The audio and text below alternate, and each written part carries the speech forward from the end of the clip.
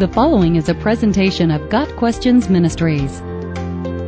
What is irreligion? The term irreligion refers to a spectrum of non-religious belief systems, including secular humanism, agnosticism, atheism, and anti-theism.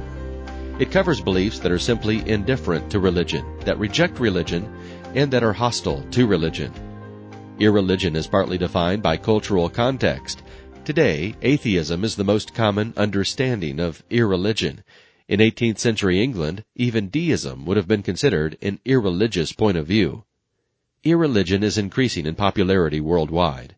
According to polls taken in 2005 and 2012, the percentage of people who call themselves religious decreased by 9 percentage points.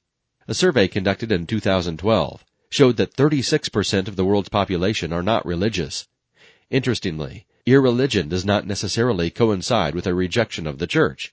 Some countries that have high irreligion rates, like Sweden or Albania, over 50% in both countries, also show a high percentage of the population affirming that they are part of a religious group, Lutheran and Muslim, for those two countries, respectively. Another demographic shows that 47% of atheists living in Scandinavia are also members of the national churches. The conclusion is obvious. Belief in God is not necessary to obtain or claim membership in the organized church. In Jesus' day, the Pharisees classified the irreligious as sinners. That is, the Pharisees considered themselves separate from anyone who did not follow their prescribed rules. There was the world of their religion, which added the Pharisees' own traditions and subsidiary laws to the law of God, the world of paganism, and the world of irreligion. The world of religion had plenty of problems. During his ministry, Jesus repeatedly confronted the religious leaders of that time, telling them that they were too focused on the rules and the tenets of their religion, hoping to find salvation in doing good works and in keeping their traditions, rather than in God. Their religious system was unhealthy and ineffective, not only for themselves, but for those they proselytized. Irreligion is often a reaction against the oppressive nature of religion that attempts to appease God or the gods.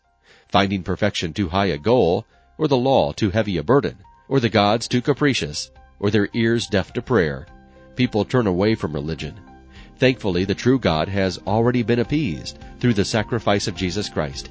He knows that the law is a burden to man who cannot attain perfection, and he therefore provides salvation by grace through faith. Jesus says to those in bondage, "Come to me, for my yoke is easy and my burden is light." Matthew 11:28. Got Questions Ministry seeks to glorify the Lord Jesus Christ by providing biblical answers to today's questions. Online at gotquestions.org.